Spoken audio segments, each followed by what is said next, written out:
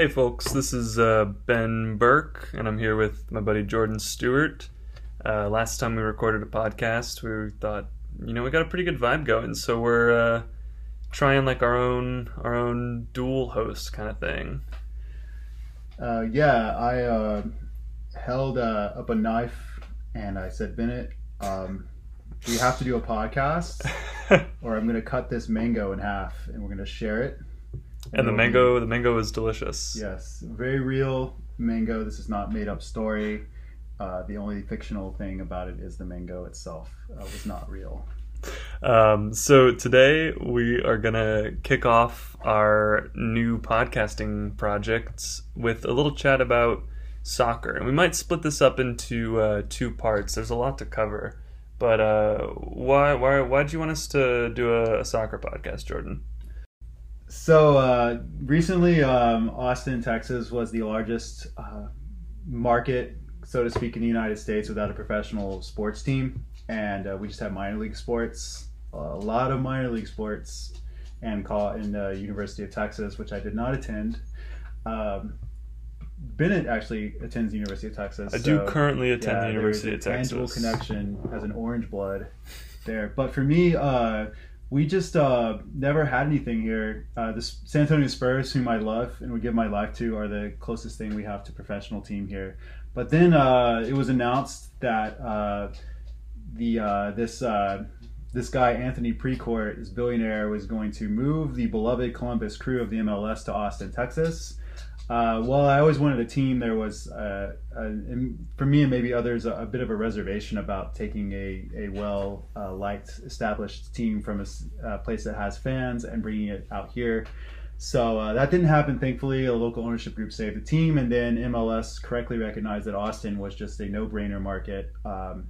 We are the fastest-growing city in the country, which is good and bad, depending on how you're talking about it, but we have a lot of, we just crossed 1 million people. The metro area has crossed 2 million people, and it is an ideal soccer market in a lot of respects. The MLS does well in Portland and Seattle, Vancouver. It also does well in Los Angeles, and Austin kind of combines the two, elements. You have a large, soccer prone, more of a liberal white fan base, and you also have a large Latinx fan base, which naturally comes from cultural traditions where soccer is a dominant sport, which is literally anywhere south of the United States, with the exception of the Dominican Republic and Cuba, where baseball is the prime sport. So anyway, given that we were getting a team and that I've personally grown an interest in the sport, I've really taken to it. I love Austin FC. I got to actually attend the game they played at the LA Galaxy last weekend when I was out there visiting friends, so that was cool. They lost because they're an expansion team. However, they've been doing quite well because, in spite of being an expansion team, 2 wins, 3 losses, lots of vibrant watch parties, and the new stadium opens in late June, and so after playing 8 games on the road, we'll get to see them at home a lot, and there is a large interest in the city is simply buzzing. So given that that's our situation, I really wanted to delve into the sport, how intense it is globally, how much of a political angle that there is to the way it operates, different countries, both at the professional level, the club level, and then also internationally, which we might cover more in the second half of this episode, of this second part. I spent most of my middle and high school life playing soccer, and because of that, I have a little bit of insight into more what it's like in the youth levels and the development of cultural attitudes about soccer in the U.S. So we'll talk a little bit about that as well. But on the professional level, we were just talking about Austin FC and this brand new team, and it's a pretty American thing that teams are just materializing around ownership and exchanges of money, because worldwide there is very much a capitalist investment in soccer, in the sense that a large number of teams in the big leagues in Europe are owned by wealthy business people, Middle Eastern oil royalty, stuff like that. but there is a bit of like a historical basis for like working class and like community oriented groups basically or organically materializing these teams. What do you know about like that kind of history and like the differences? Because the MLS gets a lot of shit from overseas soccer fans, fans of soccer in countries that are have a real soccer tradition. It's just a different world here in the U.S. So I mean, like, what are some of the differences, both like historical and just like kind of practically, between the way the MLS functions and the way like the Premier League or something like that would work? Yeah, that's that distinction is important because things that are normal to us are strange and exotic to them in terms of like Europe and like the way that club teams have always operated over there. MLS was formed in which stands for Major League Soccer, which is already sort of an own goal of a name. It's like distinctly American. Yeah, it's obnoxiously an American name for the league.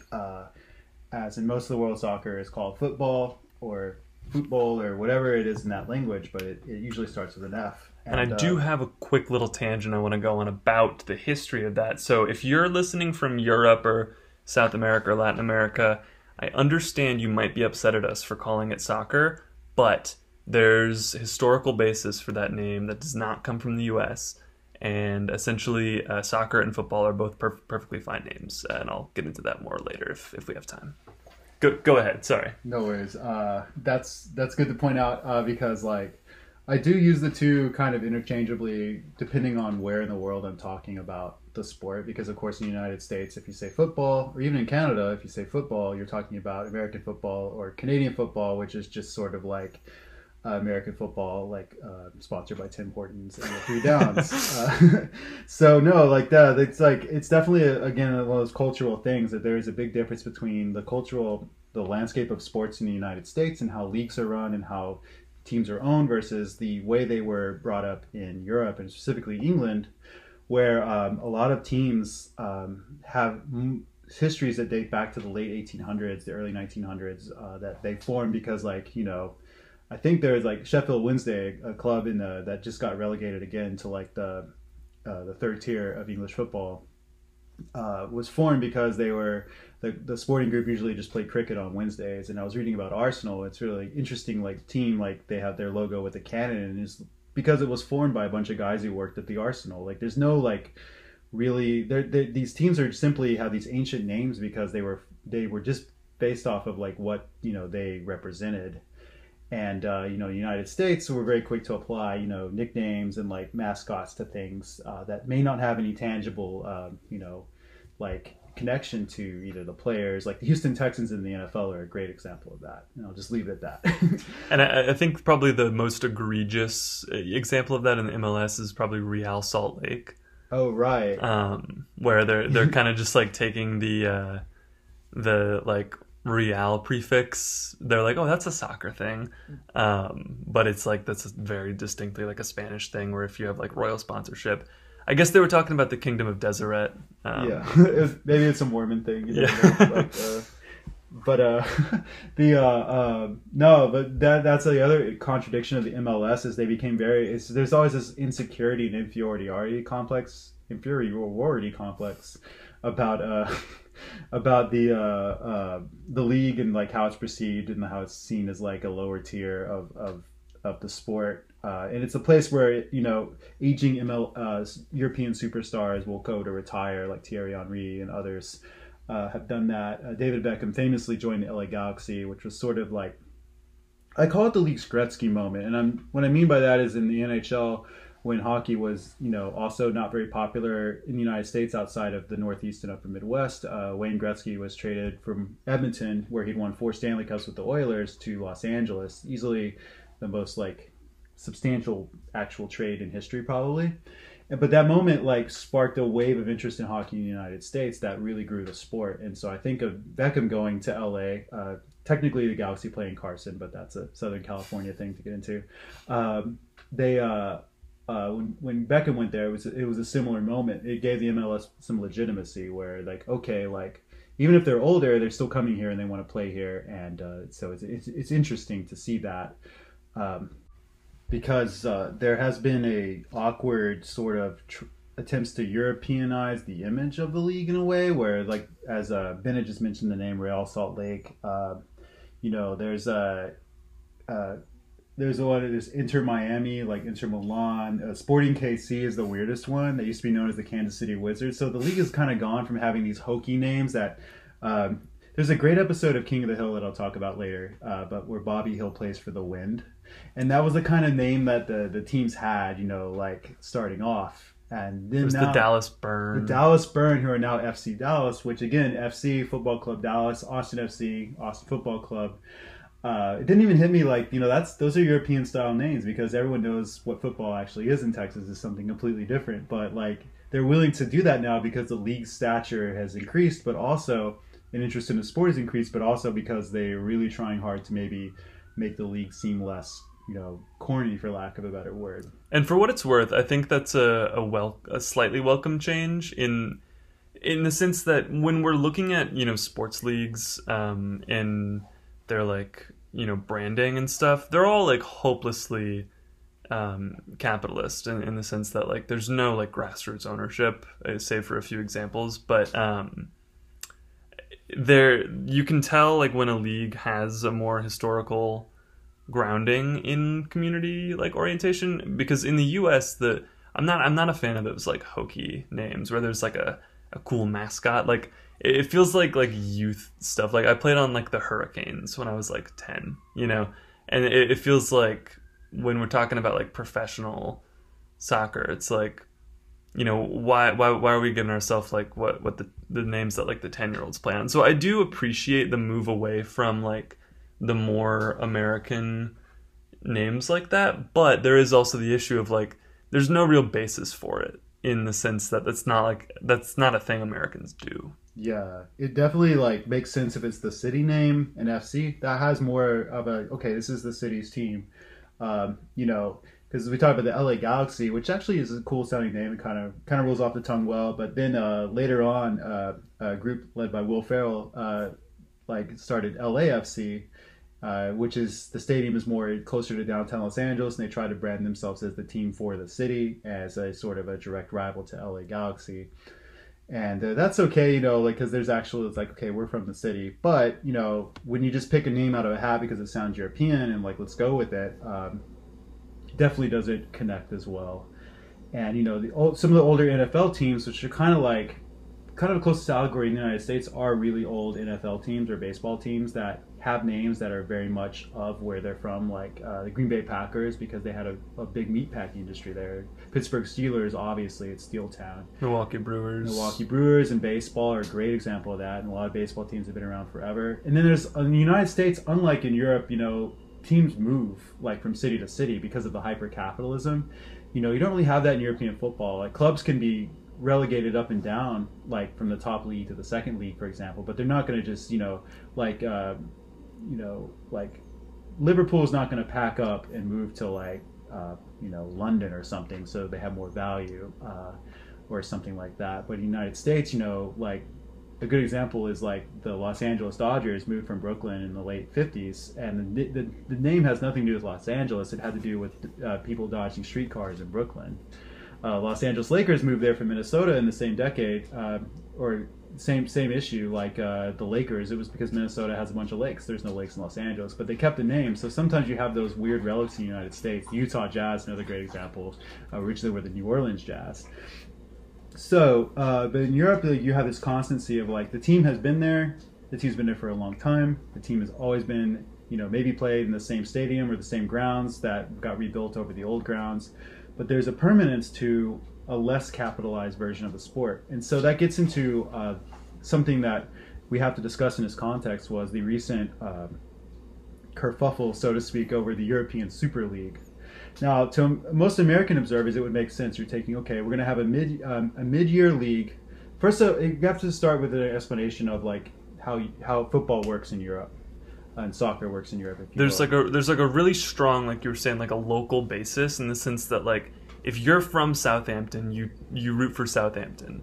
If you're from, Norfolk, who has like some shitty team in like the third league, you root for them. If you're from Millwall, you root for Millwall. It's not like this thing where you can kind of pick and choose and, like you said, move around.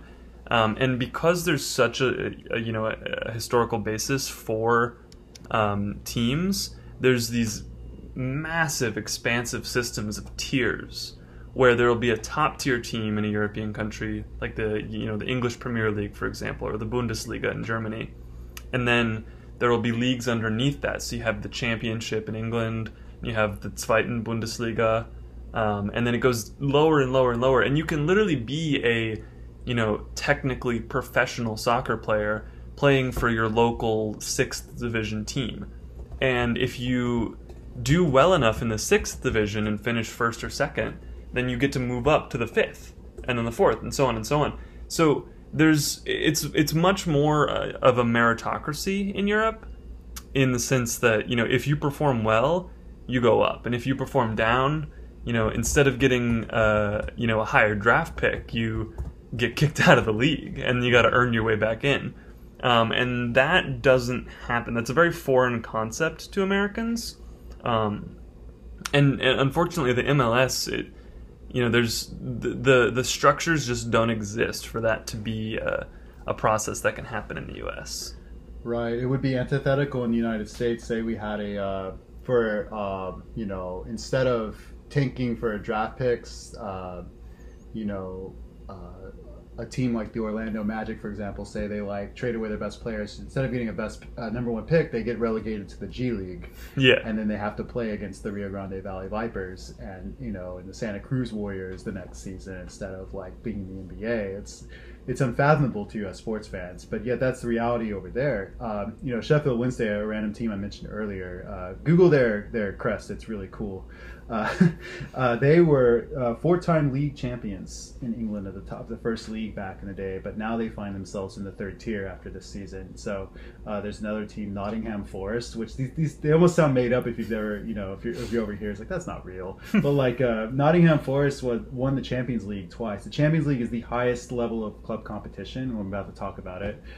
They won the Champions League twice, and now they're nowhere near the 1st tier of English football. So yeah, it's possible to be champions, and then 10 years later, because of financial troubles, which often is the case, clubs get into debt, trying to bring in players for high transfer fees, and if they don't cover their debts, they end up in trouble. So that also leads into this next topic. Yeah, and so you talked about the Super League.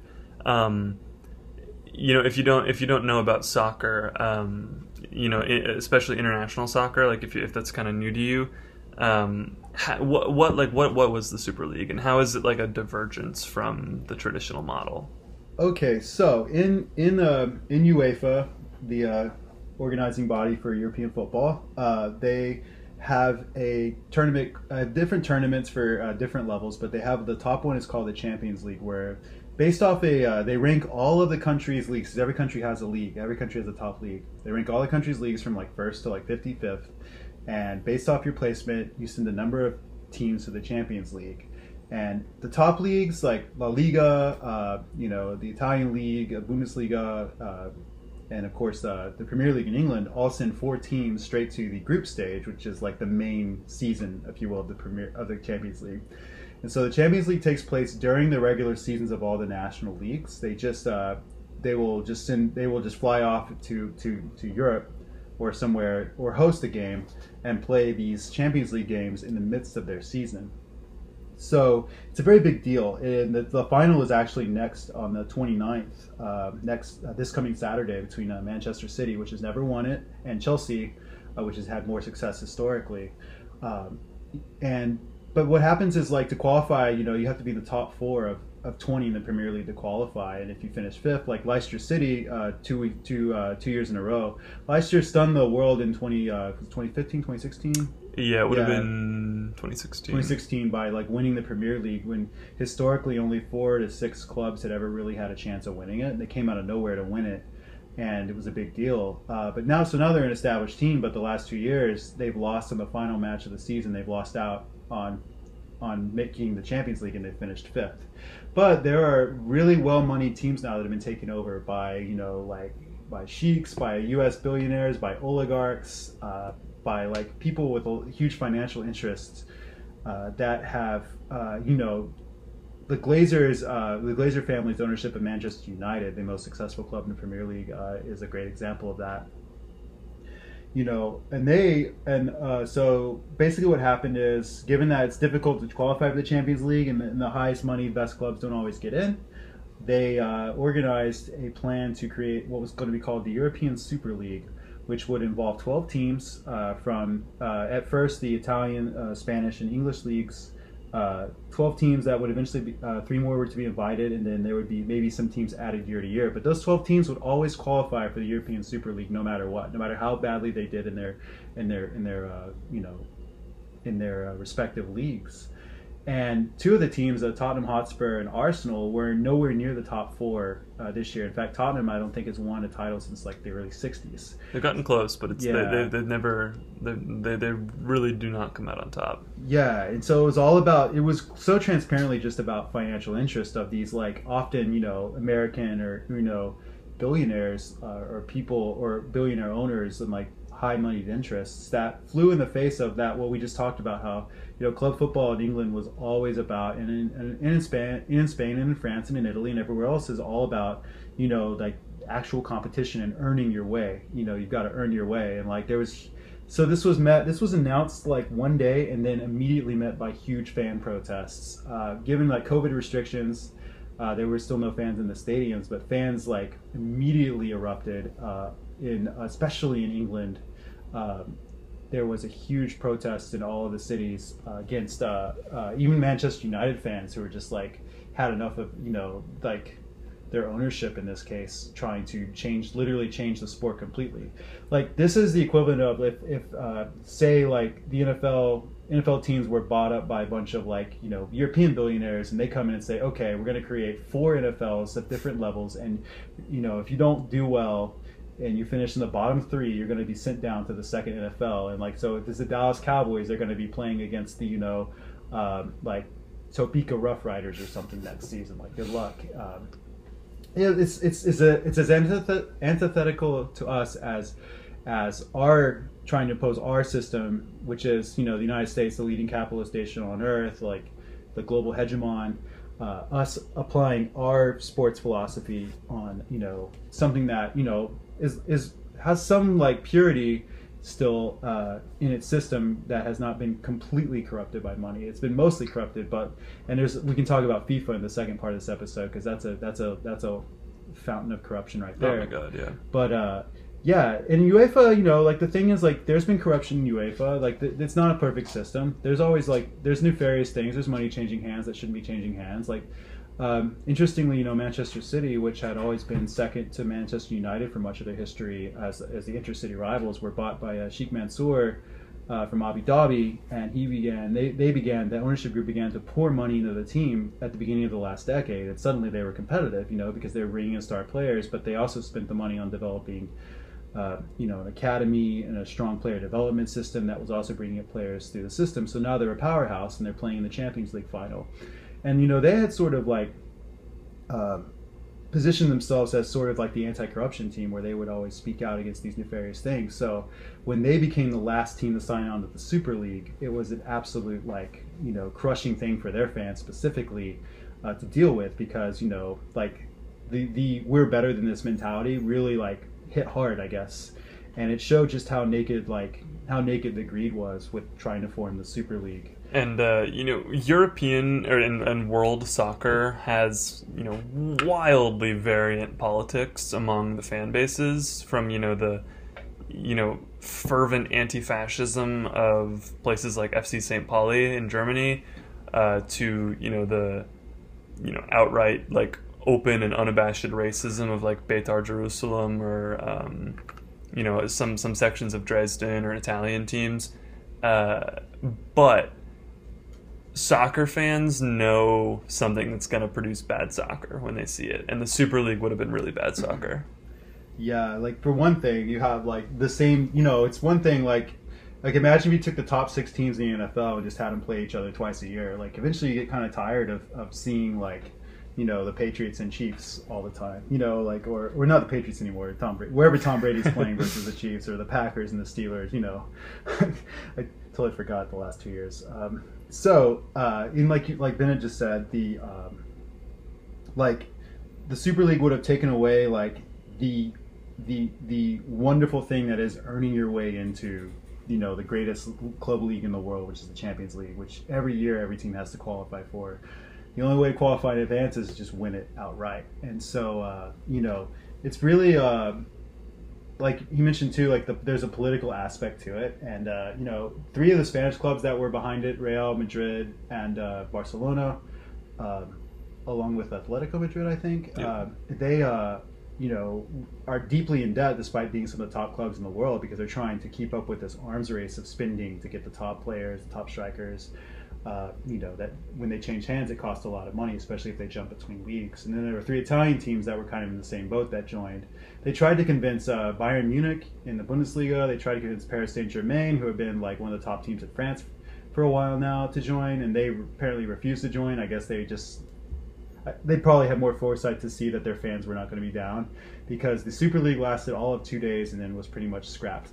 Manchester City was the first team in. Then they jumped right out because they have all, as my friend in Manchester, who's a big City fan, pointed out, they have all teams should know better. And, eventually the other teams began to withdraw. The Glazers, who own Manchester United, have been, apparently, not really dealt or talked with their fans in a long time. It's a tradition of fan involvement in the direction of clubs in the past has been completely done away by them and by other wealthy interests. And so they have been like, okay, we see you, we hear you, kind of like mantra, but the fans aren't having it and they continue to protest. So when they were going to play Liverpool, I think the following weekend, with a match with huge implications in the Premier League table this year, the fans stormed the field during COVID and everything, beat up some cops, stormed the field, and the game did not happen. The match didn't happen. They completely canceled it because they were, just so furious with the situation.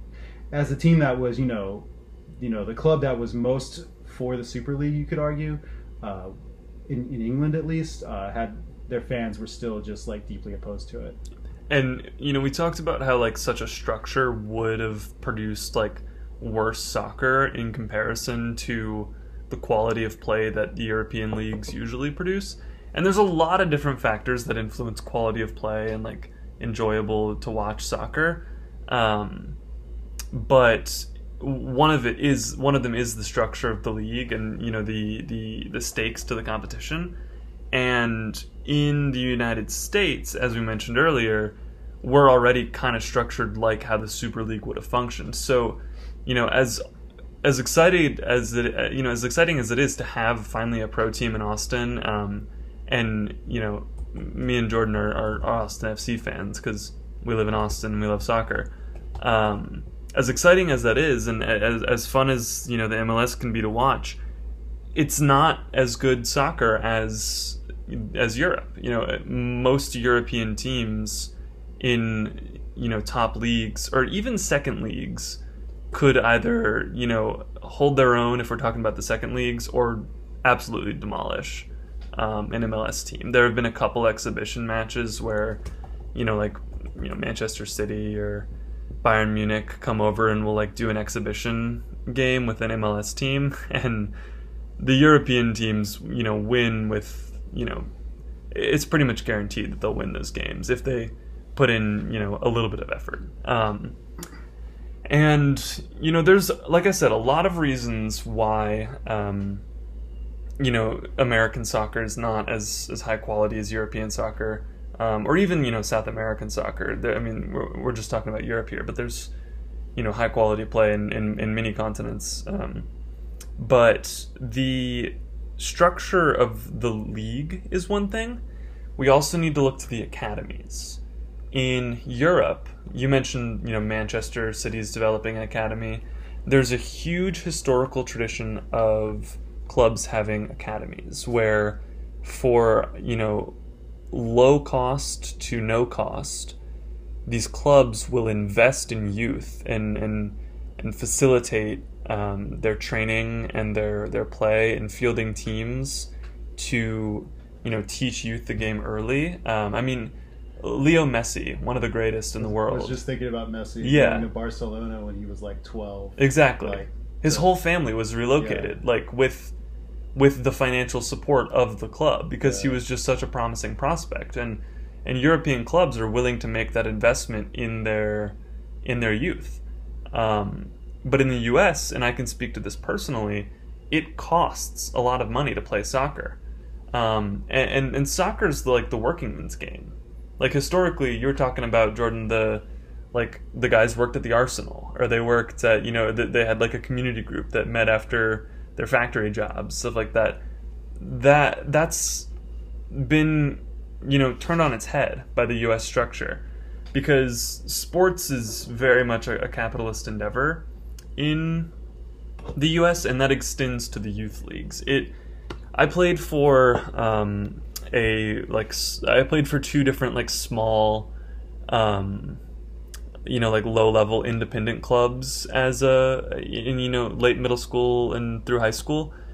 Not even the high quality academies. I didn't play for FC Dallas or Houston Dynamo or even the Texans or anything like that, or Texan FC. I played for these two small independent clubs, and even that was around $2,000 a year that you had to pay, kind of on the turn of a hat. Is that an expression? Turn of a hat? I don't know. Something. Yeah, you had to pay with pretty short notice. Yeah. A lot of money that a lot of working class people just don't have. And if you think about $2,000 over a year, is that really that much? Well, maybe not. But we're talking about people. If somebody's living paycheck to paycheck, they can't, when their kid wants to play soccer, say, oh yeah, let me just write you a $2,000 check to pay for your club fees. A lot of people in the country, especially with deeply income inequality, don't have an extra $150 a month to say they have two kids that want to play. It's $300 a month, and exactly. You're saying these global clubs with global fan bases and global reach have scouts traveling through 6 continents looking for players. I mean, there's great players from Africa, there's great players from South America, there's great players from Asia. Son from South Korea today scored a huge goal for Tottenham to knock Leicester out of the Champions League. And technically it was an own goal, but it was really his goal. It went off the goalie in it. He's you have they're traveling the world and they're finding players that have no economic mobility in their communities, and they're bringing them into their academies and giving them a chance. And even if maybe they don't play for Barcelona or don't play for Bayern Munich, they're going to play for somebody with that experience. Right. And the U.S. situation is just so different from that. And there's a reason the U.S. men's national team just does not excel. The women's national team is a different story. I love watching the women's national team. They're the best in the world. And we can even talk more about that later, in maybe even a third part to this. But the men's team, pales in comparison in terms of international performance, because these working class Latino communities in places like Texas, places like California, aren't getting the investment that they need to be supported in playing high level soccer, even though they come from cultures with the longest historical basis in playing these games, and a love for these games. There's people who will come to the U.S. from Mexico and not be able to play soccer at a high level, even though they from age 2 were playing it in the street with their families. And if you think about soccer, you don't need expensive pads or a stick or anything like hockey or lacrosse. Or even football with the pad gear, and you just need a ball and some good cleats, and that's pretty much about it. Yeah. But they find ways to make it expensive to play. Yeah. Everything just in this country has to be monetized to the extreme, and to the detriment of art and sports and everything. You can't be an artist in the United States and get paid for it. You probably have to have 2 jobs while you learn. It takes away from your time, and I think it's the same with soccer. and sports in general, if you don't have an avenue to play when you're a kid through your school, and that's another interesting thing is that, like in college sports, like a lot of colleges just don't have men's sports soccer teams because they decided to like cut that, for budgetary reasons. But like because it's not a high profile sport in the United States historically, but for a lot of people in the United States, it is. Like, this is a diverse country. Like this is in Texas, like especially like there's so many soccer fans in Texas.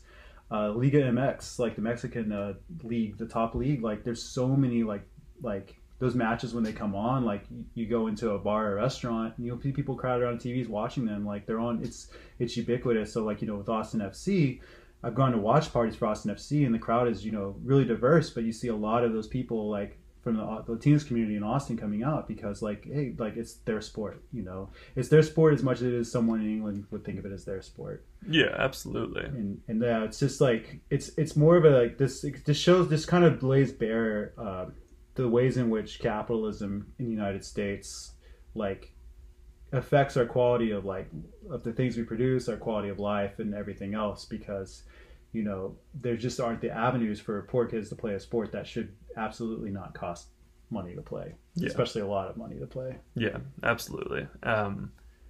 It's that also goes into questions about like public funding and things of that sort because if you can't afford to play for like a premier club or like an academy or whatever in the US, which again shouldn't cost money, it should be the club should be making investments in their communities, but if you can't afford that or you don't live near something like that, what are your options? Okay, play in your public high school.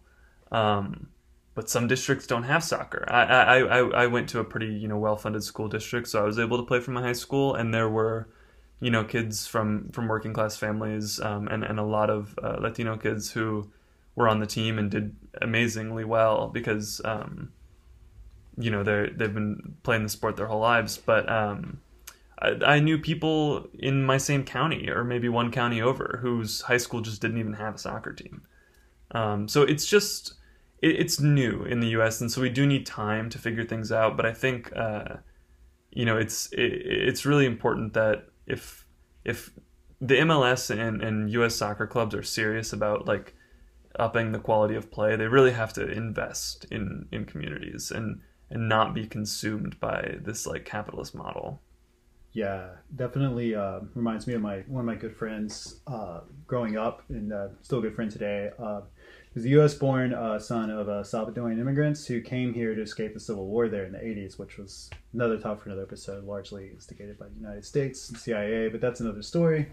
But anyway, that's why they were here, and that's why he's here. And he was good at soccer. He was a goalie, just like Bennett was a goaltender, and played for the local high school. Also got to play for some club teams on a scholarship in like the Central Texas area, but. He had like ways to do it, but again had to jump through hoops that like maybe like don't need to exist in order to play. Didn't go pro or anything, but just had fun playing and like actually learned a lot about the sport from him. But yeah, so these this economic like barrier to the United States is like, again, when we impose our values with the Super League or like global capitalist values, like with the United States as the global hegemon of that, on a global sports landscape that just doesn't really have a concept of this level of monetization of the sport, it naturally created this like actual crisis, this PR crisis. And it was, again, like it's amazing that the Super League existed basically for 2 days in reality, and then it was basically dead. It was fascinating, but yeah, like I'm personally glad it died because I'm a big fan of the Champions League, and also I don't think this excuses UEFA or FIFA or any governing body or the Premier League or anything of like any wrongdoing in their own rights. They need to like address their own like corruption and issues that might exist within. But I'm just personally glad that it literally would have destroyed the sport at its highest level, because the way like soccer or football is played in Europe in these in the 4 major leagues, and France is getting up there too, is like this equal into what the NBA represents for basketball. It's like absolutely like that they are the like it's absolutely far and beyond like anywhere else like in the world.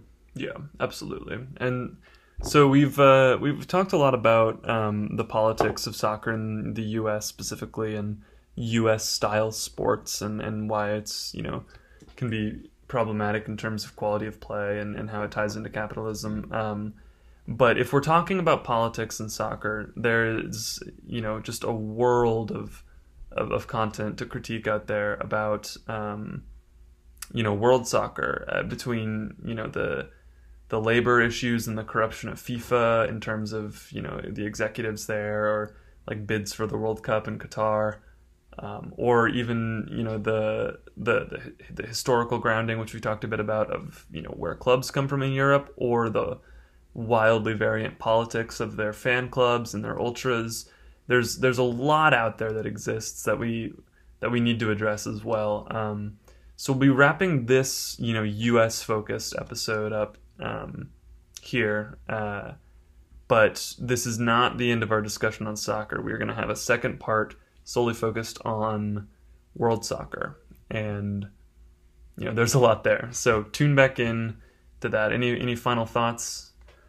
I would just like to say, personally, just declare that I'm not an expert on the sport or the subject. It's something that I've really spent the last several years learning about, and but with my background being in geography and things like that, it just really is the way I connected with it, was seeing how global it is and how much it does portray a lot of cultural differentiation around the world, a lot of and also within the sport, like Bennett just mentioned, teams really represent their cities, but when you have multiple teams in a similar area, they start to represent certain value systems, certain cultures, and things like that. And I'm really excited to talk about the global elements of the sport, because there's been so many they always talk about soccer wars. Well, that's something that's kind of overblown, but there are a lot of moments in geopolitical history that either were affected by the results of soccer matches, or that added a lot of tension to specific soccer matches. And it's going to be really cool to talk about that for sure. I'm sure we'll be talking about the 94 World Cup, especially we'll be talking about the history of the Israeli soccer team and how that relates to the current issues in the Middle East that are going on, and we'll be talking about the history of with other countries within Europe, World War II, and how that was sort of a pause period for the sport, but also how the sport persisted through World War II and existed in fascist states as well. So there's gonna be a lot to talk about. Yeah, I'm excited. Yeah, when you start talking about soccer and politics, you start unearthing so much shit. It's we do not have time for one episode. Yeah. This needs this could be a whole series. But we'll be wrapping it up here, and leaving this open for further development. Please do tune back in, because we want to keep talking about this. And one final note: for all its faults in terms of the way capitalism falls onto it and corruption, soccer, they call it the beautiful game for a reason. It's awesome. If you've never been to a soccer match, I know sport attendance has been down because of COVID, but go to a soccer match. I mean, even go to a minor league soccer match in your locality, or I don't know, I might have some listeners, friends in the DFW area. Go check out an FC Dallas game. Go check out an Austin FC game. It's really cool stuff. Really great sport. Yeah. And for all our talk earlier too about how the MLS lags behind a lot of European leagues, the fan culture and the fan experience, from what I've noticed, is that it's really gotten good. And you have the supporters clubs who are singing and chanting and banging on drums.